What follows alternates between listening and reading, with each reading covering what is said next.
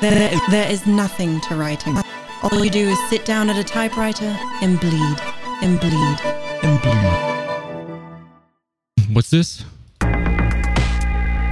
Bleeding Ink, a podcast for indie authors with J.S. Leonard. Excuse me, let me get some coffee here. Thanks for that. It is 5:45 a.m., which is usually when I record my intros, and this here is episode 14 of Bleeding Ink, the show that aims to even the publishing playing ground. We are a legion of crafty writers and hustling authors. Tune in every other week on iTunes or Stitcher, and for those of you who've rated the show, thanks. I love it. It's so helpful and it makes me so happy. Just keep it up, please. And if you haven't had a chance, just head on over to iTunes and click the little star button for however many stars you feel the show is deserving of. Follow me on Twitter, that's JSL Author, and visit bleedingink.fm, that's BLEEDINGINK.fm, not .com.fm. And you can sign up for giveaways, my mailing list. I dish out tools, tips, updates for everything you'd ever need to get your writing done, be a better author, to learn more about authors, and do all the great things that us writers like to do. Now, you may be wondering, J.S. Leonard, I'm an indie author, but you keep interviewing traditionally published folks. That's not very indie, is it? Sure it is. Discovering what traditional publishers offer authors will allow you to reproduce those offerings. It gives perspective, shows you what you're up against, and you never know, the traditional route may be a better choice for you. I'm fond of the entire publishing spectrum. Self-published, a somewhere in between hybrid, Puritan for niche imprints, a Big Five champion, sure, why not? We are all snowflakes with unique, sticky preferences. In this episode, I interview a traditionally published author. She will teach you a thing or two about craft and targeting a wide swath of audiences. Victoria Schwab has published with Disney Hyperion, TOR and Harper Greenwillow, who selected Victoria's musically woven fantasy stories for their ability to leap onto your mind's stage. She writes for the young, she writes for the not so young. She excels in treating both to worlds that defy imagination and characters that wrench the heart. And she's accomplished all this at the tender age of 28. With 12 books under her belt and 4 more on the horizon, Victoria breeds envy and garners respect from the most ambitious authors. She's also a hoot, too. Victoria and I were none the wiser to each other prior to our chat, but afterward, we were fast friends. I chalk it up to her cool wit and sincere love of writing, where two kindred sojourners find solidarity in sharing their struggles, insights, and successes. Hers more than mine. Upon this episode's closing ear tickle, you will have gained a renewed confidence toward writing, and a heavy bag of writing tricks will weigh down your hands.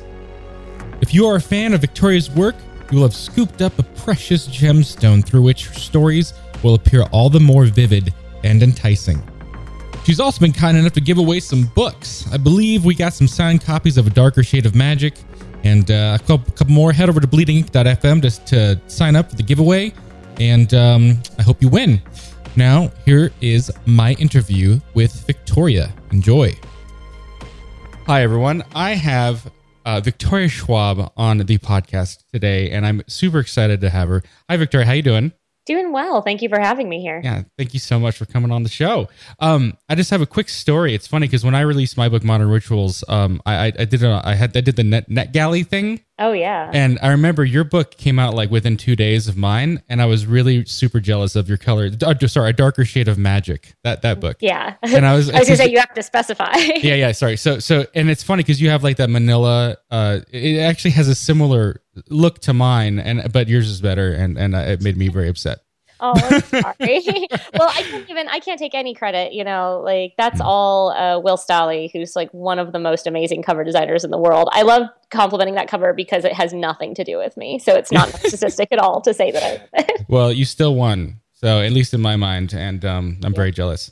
Anyways, okay. So for people who may not know who you are, go ahead and you give us a little story about yourself. Yeah, sure. So my name is Victoria Schwab. I also go by V.E. Schwab on various book covers. And I am 28, and I am the author of a dozen books, I guess it is right now. I should count. I kind of like forget to count. That's good. It's a good problem to have. It is a very good problem to have. And let's see, I've been writing since I was a late teenager. I got my first book deal right after I finished college. And I've been writing ever since. I primarily write fantasy, but really the only common element between my books is the fantastical. I grew up wanting the world to be stranger than it was, and because of that, I write the world stranger than it is. Mm-hmm, mm-hmm. So when you first started, you started writing when in your teens? I did. I actually started writing poetry. Oh. I didn't try my hand at fiction until I was in my late teens, until I got to college. I didn't try to write my first book-length project until I was a sophomore in college, and I'd never written anything longer than 5 pages, and I wanted to challenge myself, and so I thought, I wonder if I can write a book, and I did, and it was awful, as I think most endeavors at that time should be, uh-huh. But it gave me the confidence to try again a couple of years later. So when I was a senior in college, I started writing a book that would go on to become my very first one. It's called The Near Witch. Wow. And so that wasn't that long ago. I mean, you're young. Yeah, that was in, let's see, The Near Witch sold in, 2009. Yeah. Yeah. Yeah, it's like, so 6 years, 6.5 years. And 12 books since then. Yeah, I have 16 under contract, but I think I'm a little behind right now. So I have to get caught up. But yeah, I've been kind of writing ever since then, just kind of sinking my teeth in and refusing to let go. So what inspired you to get into poetry when you were? Honestly, I grew up on Blake. I grew up on really classic, Baudelaire, and I just loved it. I loved something about the cadence, the economy of language. And so when I did start writing fiction, that's something I tried to carry forward with me. The notion that if 5 lines work, 1 will probably work better. Mm-hmm. And I still to this day pay a lot of attention, for better or worse, when I'm writing, to the syllabolic rhythms and the cadences and that kind of nature. My mom is English, and so I grew up with very much what I would say a British ear. And I think the British writers have a kind of cadence to them that I really love and admire.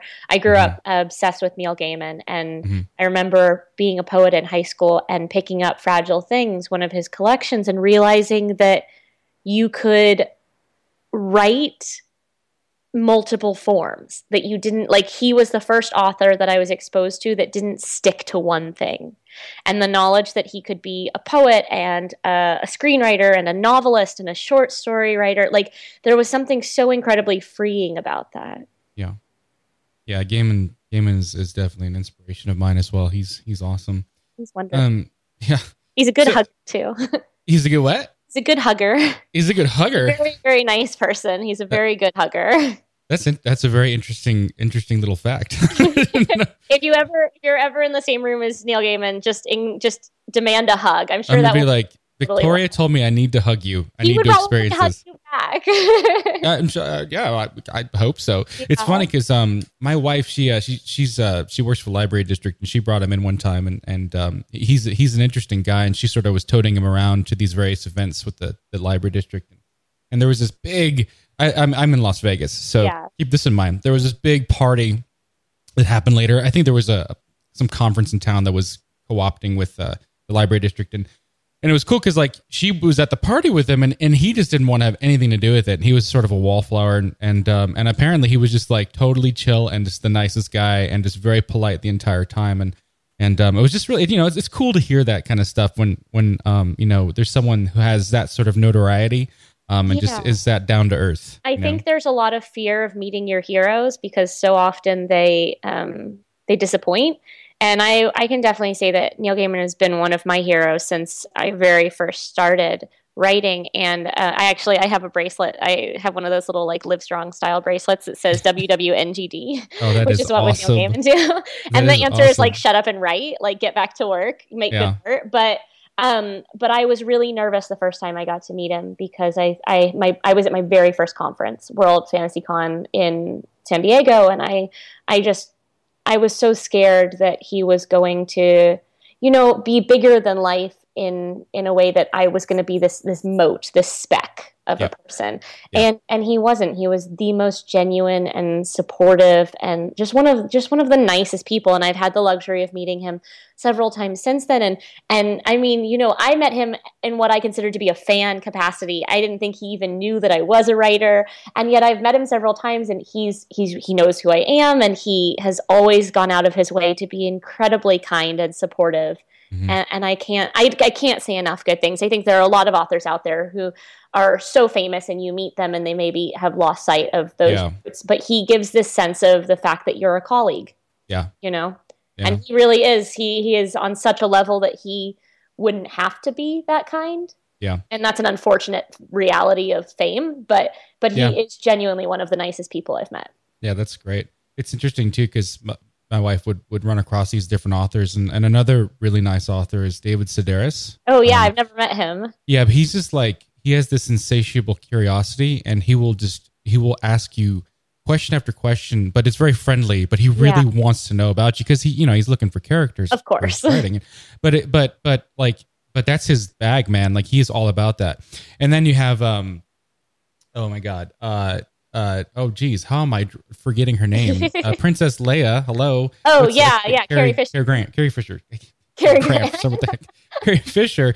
And it's interesting because then you meet her, and that's a totally different world, right? There's a significant amount of pretense to that sort of meeting, but I don't know. I think there's also like the type of fans that someone may have, I think, might skew your reality of like it was with her. She's pretty much been just assaulted, whereas I think Neil and maybe David just run across people that maybe aren't so fanatic. Maybe Neil probably does, but I don't know. I think fanaticism might skew someone's perspective on reality. So I think this is like a kind of an aside, but I think the longer you're a writer, the more you realize that there are authors that readers love and authors that authors love. Yep. And I think the difference there is there are some authors out there who are kind of nightmarish, but that they're good to their readers, and so their readers love their books, and so that's all that matters. But the longer you're in the industry, the more exposure you have to authors who you just genuinely, as an author, want to support because they're good people and they don't, their head still fits through the door. They don't have that pretense and that ego. So I think the longer I've been in publishing, the more I've gravitated and the more I've appreciated those authors that I want to recommend to other authors, not just to readers. Yeah. Yeah. I'd like to get your take on that, actually. Maybe in a little bit we can talk about some more authors. But so you said your mom is from England. Is that that's right? So did you grow up here in America, or where did you? I did. My father is from Beverly Hills and 90210. Like very interesting. He grew up on Sunset Boulevard. Oh wow! Like, surrounded by Desi Arnaz and by like all of these movie stars. Oh, neat. Okay. Because his father ran something called Schwab's Pharmacy, which is this really famous establishment in Hollywood where all of these actors and producers and directors would hang out. So he comes from this, what we call like the Hollywood royalty side, like had a red Corvette when he was a teenager. Yeah. And my mother grew up completely poor, like not a penny to her name in Southern England. And they moved here when she was quite young. They moved to the States. And so I always think they're just the funniest couple because they're so different. But I grew up mostly in Nashville, Tennessee. So I am like a very strange hybrid. I've grown up in enough places that my accent just has what I would call like a continental flatness to it. Yeah, that's true. You sound very Midwestern, which is pretty much run of the mill. Until you get me around anyone from Southern England. And then all of a sudden my accent comes back because I had one. I had an English accent. I can hear it when you're thinking about it. Well, I think I enunciate my consonants a lot more than most Americans do, I think is what it is. But I had an accent until I was 7 because I grew up surrounded by my mother's family. And so I'm this very strange hybrid child, though, because I was technically born in California, raised in Nashville, went to school in St. Louis, lived in New York, Liverpool, and Edinburgh. Oh, wow. And so my linguistic center doesn't know what to do with me. That's awesome, though. But that gives you, I think, you're saying the ear earlier, that gives you some interesting perspective on how language should sound and also what it sounds like in your head. And I think it's interesting that I always gravitate towards English writers. Yeah. And I think that there is, if you study the difference in the style of writing, there is very much an Englishness. It comes through in that almost poetic quality, which was one of the things that first attracted me to Neil's writing. Yeah.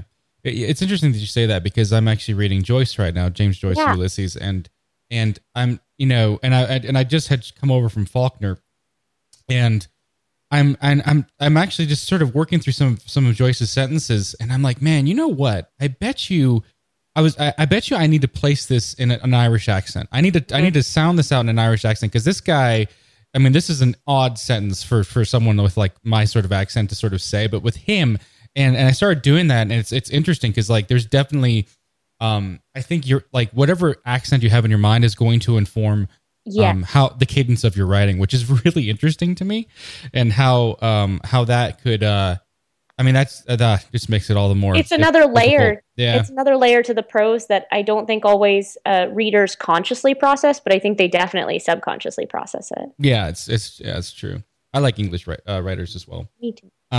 So you right now you're with TOR and Harper Greenwillow. Yes. And you write for like a load of different age groups. Can you elaborate on that? Yeah, so I write for middle schoolers with Scholastic.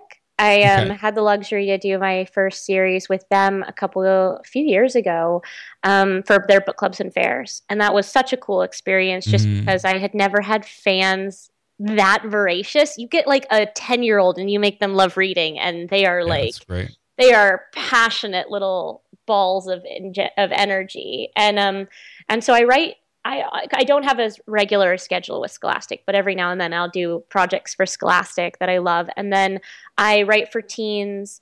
I have written for Disney, Hyperion. I have a series called The Archived. And then now with Greenwillow, The Savage Song, which comes out in the summer. And then, yes, I technically write for adults with TOR. And I say technically because I get asked a lot, like, well, why did you choose to go write for adults? Or have you like moved on to adults? Have you graduated up? And that frustrates me to no end, because first of all, if you look at the YA readership, the vast majority of YA readers are adults, and a lot of readers of adult fantasy are teens. And there's this fluidity to the genres, and I think we go in and we impose all of these boundaries in the interest of bookshelves in bookstores and having a place to categorically put things. But I really kind of struggle with the categorical delineation of it, just because, growing up, I read Robert Ludlum, and now as an adult, I read Laini Taylor. And I one of the reasons that I do write fantasy in the way that I do, I write with a protagonist that are between 18 and 25 usually. And I do that because those are actual young adults. That is the kind of that gateway point. You might be dealing with slightly different issues than you are at 16, but it really is kind of a liminal space in life anyway. And when I was growing up, I was very intimidated by adult fantasy because it felt exclusive. It felt like it had all of these elements which were testing you to see whether you actually deserve to be there. Whether it was the Tolkien languages, whether it was the presence of a map, a glossary, whatever it was, it felt like a clique, like a club. And I always kind of felt very self-conscious there. And so when I decided I was going to write an adult fantasy, I wanted to write something that I considered user-friendly. I wanted to write something that my YA readers, be they adults or teens, could transition into that other section of the bookstore. Not graduate up into something, but just if they wanted to explore a different section of the bookstore and they didn't know where to start, I wanted to give them a place to start, a springboard that felt slightly more inclusive. So I would say that my YA readers and my adult readers, they blend together. Most of my people who read Vicious and A Darker Shade of Magic on my adult titles read The Archived as well. I don't have clear boundaries between them, and I like it that way. There are certain elements, like with Vicious, my first book for TOR, for the adult market, it has a very dark humor to it. It's not any darker in terms of actual content than The Archived is. The Archive is very dark. It's about a library of the dead and grief and monstrosity and things like that, but it has black humor in Vicious. And I do think that black humor is something we develop later in our teens. I don't think that as a 14-year-old I had a really good sense of Black humor, but I know that as an 18-year-old I did. And so that's why that book ended up in the section of the store that it did. But ever since then, I've just tried very hard to make sure that there's a fluidity between my different books, even if they're in different sections of the store. Mm-hmm. Mm-hmm. Going back to Neil, there is one thing that Neil Gaimen said, was quoted on, and I think it's a little bit of a privileged stance to be able to take, but it's something that I've held on to nonetheless, which is he said at one point that the only thing he wanted his books to have in common was his name on the cover. And I like that. I like this idea that is the only common thread between my books. Yeah, that's great. It's funny. I actually wanted to bring up before. Have you seen Neil Gaiman's library, the pictures of his study? Where he writes? So cool. It's amazing and like overwhelming. There's a lot of books there. There's a ton of books there, but it's like it's almost like it's unsurprising though. You look at it and you're like, oh yeah, I could totally see him living in that space. Yeah. It definitely matches his sort of vibe. And it's kind of like a basement. Like it's very cozy and nookish. It doesn't have like the Beauty and the Beast library quality. No, it's definitely not like fancy pants Englishman with the wainscoting and all that stuff. No, it's more like this man was found buried by books. Exactly. And that I think that's the way it should be. Like it should just be a bit chaotic, you know? Yeah. And he's got sort of his awards and stuff just sort of thrown amongst all the other items. It's pretty cool. Yeah, it's great. So out of all these books that you've written, like which of them do you feel is your greatest accomplishment? Like, oh man, that's so hard. What's made you the happiest? Which of your children do you love most? Okay, so it's a divided thing, right? So my two most recent are obviously the Darker Shade of Magic series. The second one, Gathering of Shadows, is just about to come out, and it's hard because in some ways I feel like it's my strongest, and I love the characters. But Vicious will always hold a very special place for me because I wrote Vicious with no intention to see it published. I was going through a really hard time editing The Unbound, the sequel to The Archived, and I felt like I had no creative energy and I felt very stifled, as you often do when you're under contract and there's people and expectation and deadlines. And so I started writing Vicious one day just as a head clearing project for myself. And because I had no anticipation of it getting published, there was no pressure. And I made it as strange as I wanted to be and as dark as I wanted to be. And I didn't care whether it was sellable. It's this supervillain origin story. Very, very dark, about two med students who discover that the key to superpowers are near-death experiences. And so they set out to manufacture their own abilities by controlling their own suicides and resurrections. Interesting. And it's really sick and twisted. I wanted to see if I could create two villains, no hero, and make them both horrible people and then see which one people would root for.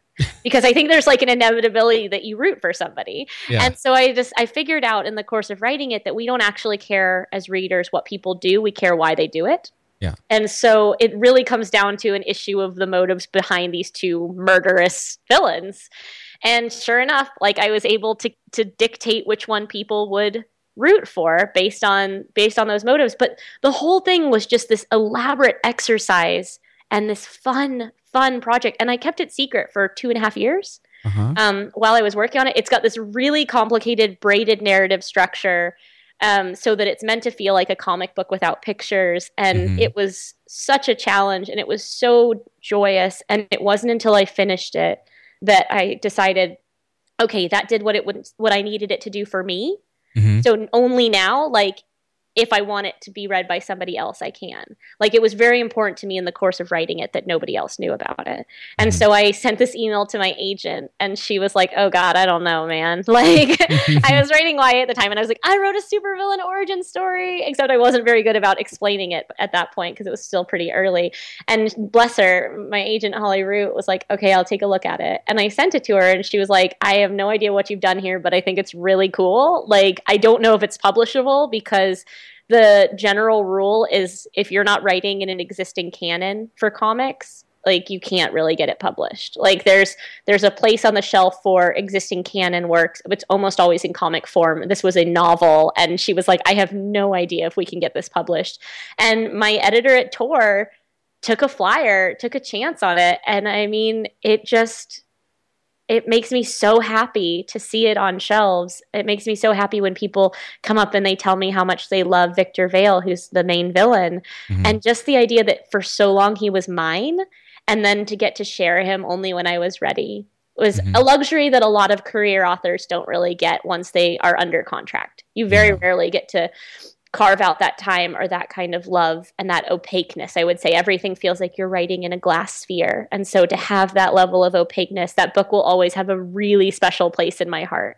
And the fact that it's actually sold and it's currently in development for a movie, who knows if it'll happen. But like it's just really cool. Like for so long it was just a secret. Yeah. So great.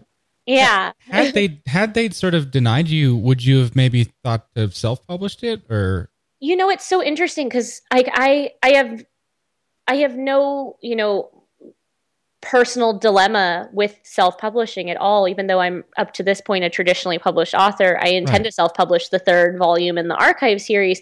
But I don't know. Like, it was the idea of publishing Vicious was an afterthought for me because of, like, I had just really enjoyed the writing of it. I might have serially released it. Yeah. Like, it would have worked as a serial. I don't think I would have charged for it. It was just a fun thing. Right. I was proud enough of it by that point that I probably would have found some format to release it in.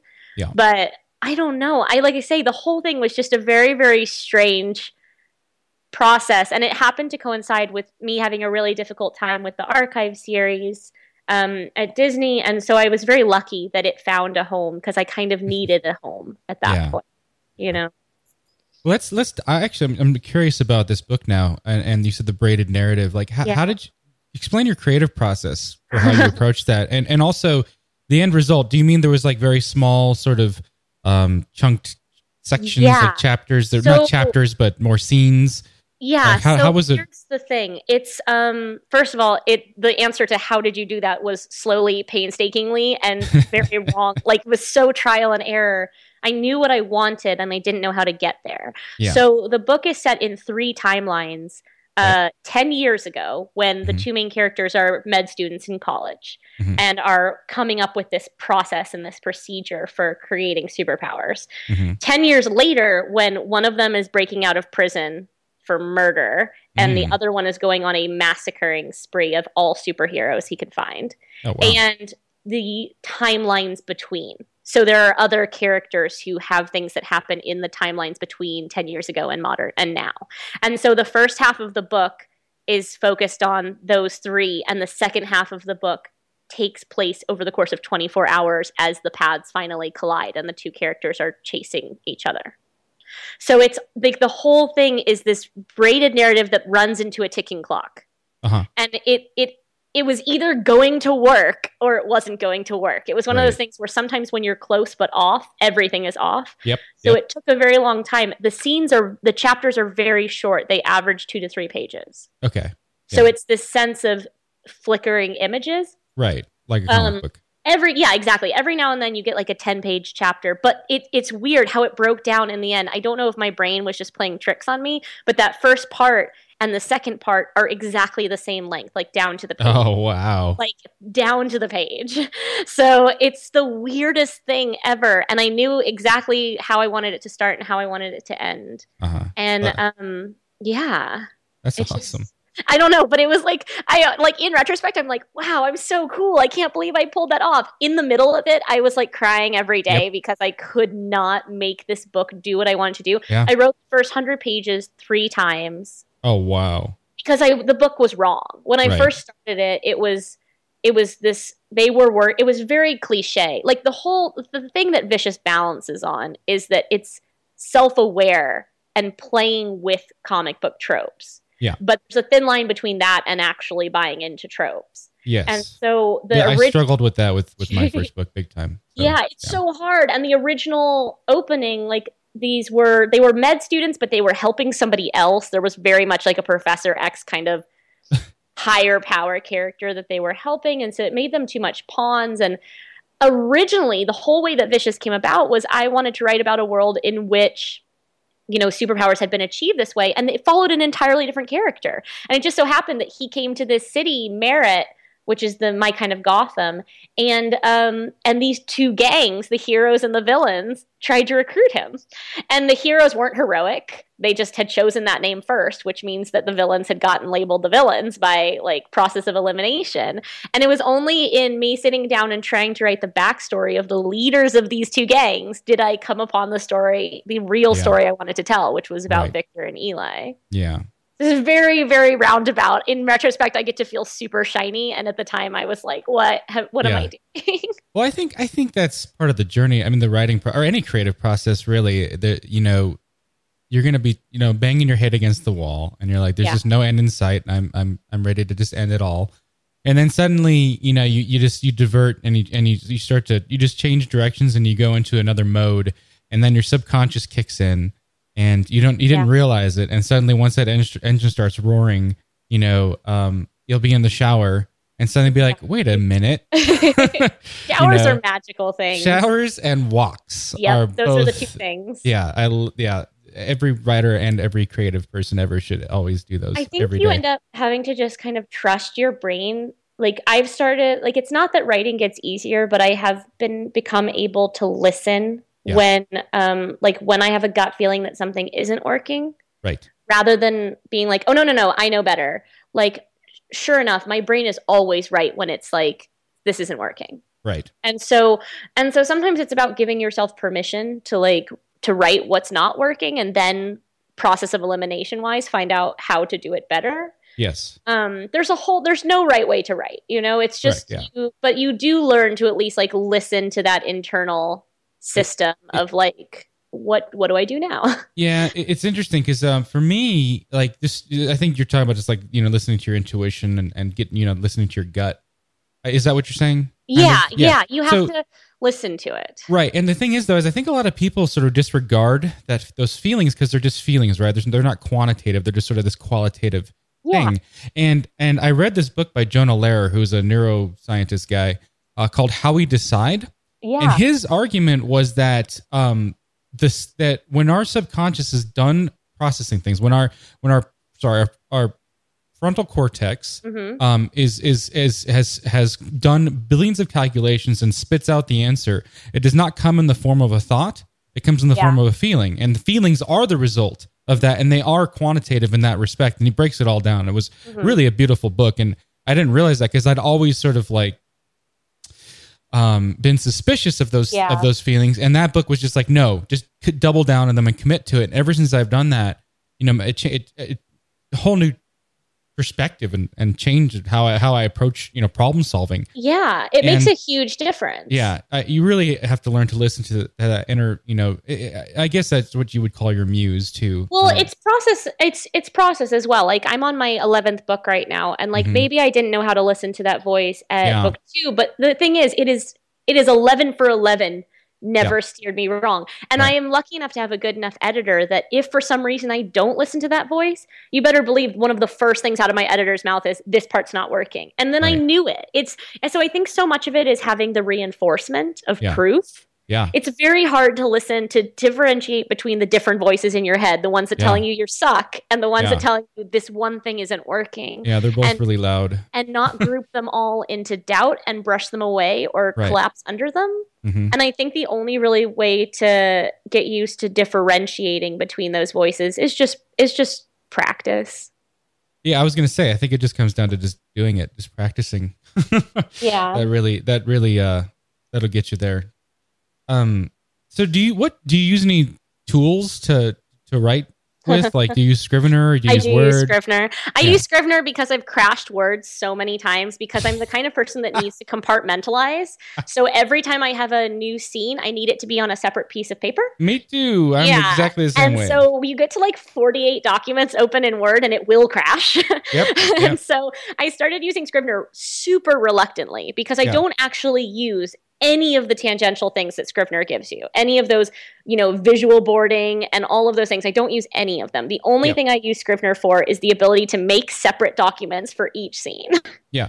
So that's exactly how I got into Scrivener, because I've always been like, ever since high school, actually, ever since I learned how to make an outline, like a bolded, nested outline, I realize that's like how my brain works is outlines. Yep. Not necessarily for structuring a novel, which I do use outlines, but I kind of go both pantsing and outlining. But the thing is, though, is I saw Scrivener and I was like, oh my God, there's nested documents, there's nested scenes, and I can, and that's all I needed. That was the one key piece. And I was like, I can write a book in this. This software will enable me to write a book. Unfortunately, the only thing that it lets me cheat a little bit in the worst way, though, because my tendency, if I'm stuck, is to just switch to a different scene. So I'll just open a new document and like doodle some notes, and then all of a sudden I'm working on the third book in Darker Shade right now, and I have like 125 scene pieces, and they're all out of order, and now I have to go back in and like actually drag myself into focus. It's interesting because I just wrote an article about how to be a master outliner and scrivener, and I go into the 3 different modes, and I think actually once people see that, like once they get their mind around that, it's a whole new world. I love what you're saying about like sometimes a pantser, sometimes an outliner. I call it connect the dots. Yeah. So basically it's that like I don't start a project until I have 5 to 10 scenes, points, or plot moments that I know the book needs in order to be the book I want to write. And then I allow myself to find my way between those points so that I have enough creative freedom. In the article, I call them waypoints, right? Yeah. So you basically you can sketch out a narrative, right? And you sketch out these sort of major movements. And then you just, I like to call it leaving room for epiphany. Because like, I think that, right. I like to, so when I write, there are moments where I don't want to be focused on any waypoint. I just want to be in the moment, in the words right then and there, and just let them come, and sort of leave room for that epiphany to happen. And I think if you're too structured, then that you constrict that process. Oh, definitely. And so the waypoints are it's a sort of a loose way of having both, best of both worlds. And that's, I think for me, and it sounds like for you, that it's just a beautiful process. Yeah, and to be honest, like from a technical standpoint, like I cannot afford emotionally or physically to wander 50,000 words in the wrong direction. Oh no, yeah, right. And no, like no that's what people who pants do is dude, I can't do it. Oh, I just had to delete this entire draft, and I would have a panic attack. Yeah, no, I would. Yeah, I'd pass out. That you have to have room for epiphany because it's the best part. The best part of writing, the things that you will almost never have to edit as much are ones that just came to you when you weren't trying to nail them down. Absolutely. They're the little twists. I think it's very hard. So I always beat myself up when I'm writing first drafts because I can never think of all my twists because that's not what a first draft is actually for. But I want to be able to do the twists right the first time. And it's impossible because so many of those twists and those little, those pieces, they come together when you leave room for them. They don't come together out of planning because you can't plan for every single twist or else it'd be boring. Right. It would be boring because if you could see the twist coming before you wrote some of the framework, your reader would see the twist coming. Yep. Yeah, and that's part of it too. Like sometimes you need to write without knowing what's happening next so that it feels like that for the reader. Because of that, the only things that I make sure that I write first in the book are the first scene and the last scene. Like there's your waypoints. Those are my immovable waypoints because for me the only thing is, and I'll change the first scene. I almost never change the last scene because if I don't have something exciting to write to, if I don't know where it ends, I can't do it. I get so afraid of not landing the ending that like I use a written ending as the thing that keeps me excited about getting there. Right. When the rest of the book sucks, or else I would just bail. But if I have that moment that I'm like, but I have to keep going because look what I'm going to, it's going to be so wonderful when I pay off with this ending. That's what keeps me going on really bad days. That's crazy that you, it's so similar to how I approach this. It's really neat to hear this sort validation of in another person's mind. It's comforting. It's validating. We write. Writing is so solitary, and there are so many people out there who will tell you this is the way to write. And like I say, the only right way is whatever works for you. But it's really validating when you hear other people are as neurotic about it as you are. Yeah, definitely. So I was going to say, you say you like to sketch out the narrative. Do you have so there's obviously structure books out there, right? That sort of will outline genre conventions or obligatory scenes. Do you have any system where you're like, okay, I know I need to hit, I'm writing this kind of book, it's this genre, I need at least 4 scenes that match, sort of the audience's expectations. Does that ever go through your mind, or what are the scenes that you sort of lay out? To be honest, like, this drives one of my friends crazy because she's like a massive structure and has studied like the acts and the 9 steps, all of the different grids. I go by my heart. Yeah. Like I really try to write as I read. Yeah. So I'm always writing for myself as the first reader. I know what works for me as a reader. Yeah. I know what plucks my heartstrings. I know what gets me invested. I know what gets me excited, and I make sure that I'm writing to that.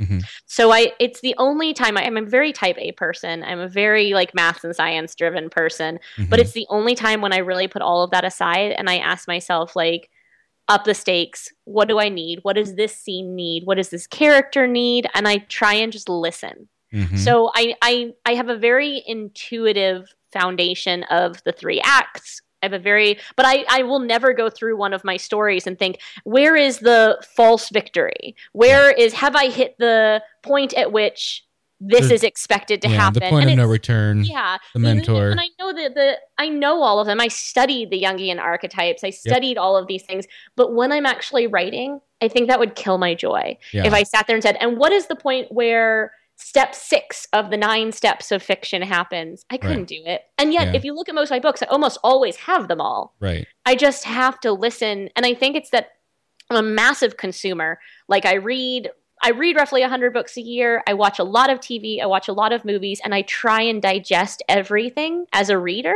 and a writer. Yeah. So I am very, very conscious of how it works in everything else that I consume. And then by studying everything else, I kind of give myself the freedom to not study as I'm writing. Right. I want to feel my way through it. And I get to do that because I've given myself so much material to pull from, if that makes sense. Like, I study everything else. Well, I think even non-writers I think story is thrown at us so much in this society, that even just anyone has a natural, they themselves will have at least a natural or a basic idea of narrative, right? They're gonna and they may not be able to vocalize it or say like, here's the actual steps, but they can intuit, right? They can feel it. They can feel it. And I think it's really important as a writer to read a ton, right? Yeah. And consume a lot, because I think that just reinforces that the intuition. But I agree. I kind of look at my subconscious is like this is the little engine that also I don't get to talk to it. Like, I just feed it some coal or whatever, maybe and just let it go, and it's gonna do its thing, and then suddenly it'll report back. And I found that in all of my creative endeavors, that's been a real solid strategy. Yeah. I think it's helped me be a lot smarter than I actually am. I think feeding your writer brain is so important. I don't reread books most often, but when I watch a movie, I will watch it twice. Okay. And I watch it the first time just as a consumer. And then, because I'm a fairly cinematic writer, so I kind of I process my books as though they were movies when I'm writing them. Mm-hmm. So then when I watch a movie that I like a second time, I dissect it scene by scene, what's working, all of it. Like, I study it. Uh-huh. And so I think I look at all of that as feeding my writer brain. Yeah. Do you ever find yourself like seeing a particular scene in a movie and going like, oh, I'm totally stealing that. That's going to become a scene in the book. I usually it's a character, but you know what? Even more often than that, it's like a still frame of a character, because I don't actually want someone's character. I want the way that character looked in a coat. Like, I'm obsessed with outerwear in my books. It's like a running theme that, like, my characters have incredible coats. The opening line of Darker Shade is Kel wore a very peculiar coat. His coat, it has infinite sides to it, so he can turn it inside out. It becomes different coats. Uh-huh. He won it in a card game. And and so, like, but I remember one of the first images I had for it was Lee Pace in Pushing Daisies in this amazing black trench coat. And Lee Pace was an original visual cue for Kel, my main character. And so, like, I have a still frame of that. Like, I love to steal pictures or I love to steal facial expressions. I love to steal songs. Like, and I almost never pull them from actual books. I usually pull them from, like, a dance number on So You Think You Can Dance. Like, there's a certain thing. I think we get good old Nigel. I think we get stories in certain ways. The archive was totally based. It was like originally inspired by a dance number on So You Think You Can Dance called Gravity. Yeah, and it was I think I saw that. It was about abusive relationships and toxicity. I totally and saw that. addiction. Was that a Mia Michaels? Yeah. No, or was it Sonia? I think it was Sonia. I think it was Sonia. It was incredible, and it was all about addiction. Yep, I remember that. The two of the characters in the archive have an extremely abusive relationship, and it was entirely inspired by that dance number. So you just never know where it's going to come from. Yeah, no, that's amazing that you took and wrote a book based on that dance routine. That's pretty awesome. So for someone who wants to start writing, what would be the first piece of advice that you would give them? Oh goodness. Start. Seriously, just like open a document and start. I think there's a sense that you have to know what you're doing, and like nobody knows what they're doing when they start. I still don't know what I'm doing when I start a new project, But I think the first thing is obviously to start and to not make excuses for it. I hate, but I don't have time. I didn't have time. Like I still don't have time. You make time if it's important to you. You don't ever find time. Time is not like a gold coin in a Mario game. Like you're not just like, oh yay, time. Like nobody finds time. Yeah. And then I think the other thing is like, come hell or high water, get to the end. There are all of these steps where a book tries to convince you to quit. And sometimes it's the 10,000 words, and sometimes it's 20,000 words, sometimes it's 50,000 words, sometimes it's just continuous. For me, it's usually at the 100-page and the 200-page mark. My book tries to convince me I want to go play with something new. It's the middle. It's this middle slog, man. It's the worst. It's like the middle slog, but it's also, I think, that the story starts to become familiar to you. Yeah. And so it loses some of that sheen of like the new and shiny and exciting. But I think if a beginning writer can just get to the end of a first draft, it's so empowering to, one, have survived it. Yep. And two, the thing you have to remember is you can't fix something until you have something to fix. Like you cannot fix a blank page. You cannot make a blank page better. But once you have some words on the page, then you can. Yeah. So I think just getting words down and not worrying about writing it in order, not knowing about how everything happens. I write most of my books for the first half of the book. I write it out of order because I'm getting all of these different building blocks. Cool. I didn't know. That's interesting. Yeah. And then I switch to order, and then I start stitching everything together. Huh.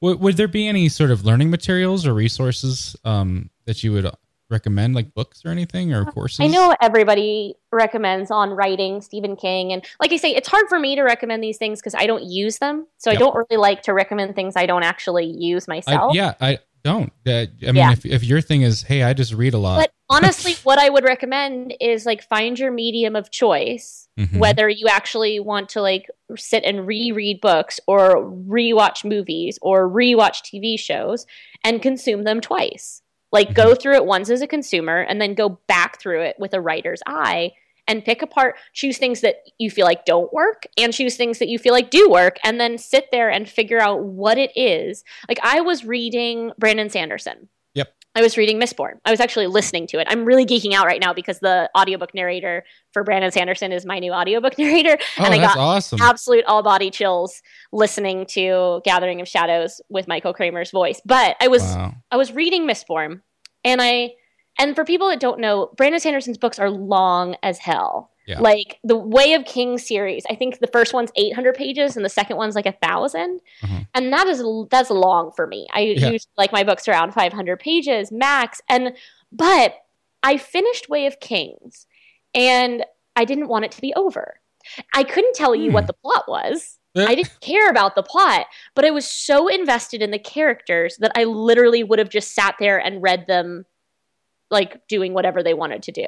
And that was a major revelation for me as a writer, that at the end of the day, if we don't care about the people, we don't care about what's happening to them. We might in the moment in the way that we like a shitty TV show, but like it doesn't stick with us. Yeah. You know, whereas like I want to write books that stick with the readers. So I focus, like most of my books are really character driven. The idea being, if you don't click with the characters, then the series isn't going to be for you. But if you love the characters by the end of book one, then you're going to want to come back for more, not just because of the plot, but because you want more of these people. Yeah. You know, so I think you have to be a student. You know, if you want to write, of course you have to read, but it's not the only thing you have to do. You have to consume stories in every form that you can. Yeah. That's great. So what's on the horizon for you? You said you had a book coming out in June, was it? Yeah, so I've got A Gathering of Shadows, which is the sequel to A Darker Shade of Magic, is actually coming out next week. Oh, okay. Yeah, I'm kind of totally overwhelmed by that right now. I'm going on my first national book tour. Oh, so wow. I'm kind of terrified. I'm going to be in 12 cities. That's great. Yeah, so if my tour is posted online, but people should come see me because it will be fun, I swear. Yeah. And so that's the sequel to Darker Shade of Magic, which is it's about multiple Londons and a magician who can move between them, and a thief and a pirate and a lot of bad shit. And then The Savage Song is my next YA book, and it's coming out July 5th. And I haven't figured out my tour schedule for that yet, but it should be really exciting. It's about a city where violent acts start breeding actual monsters. Oh, wow. So it's about repercussion and humanity and monstrosity and what it means to be human. And the two main characters are a teenage girl who wants to be monstrous. She wants to take over her father's empire, and a boy who actually is a monster, a product of violence, and who wants nothing more than to be human. Wow. So, yeah, I'm really excited. And then that sounds awesome. I'm currently writing the third book in the Darker Shade series, and I'm working on the sequel to Vicious, which I'm very, very excited about, my supervillain origin story. Nice. Finally has its sequel coming. Yeah.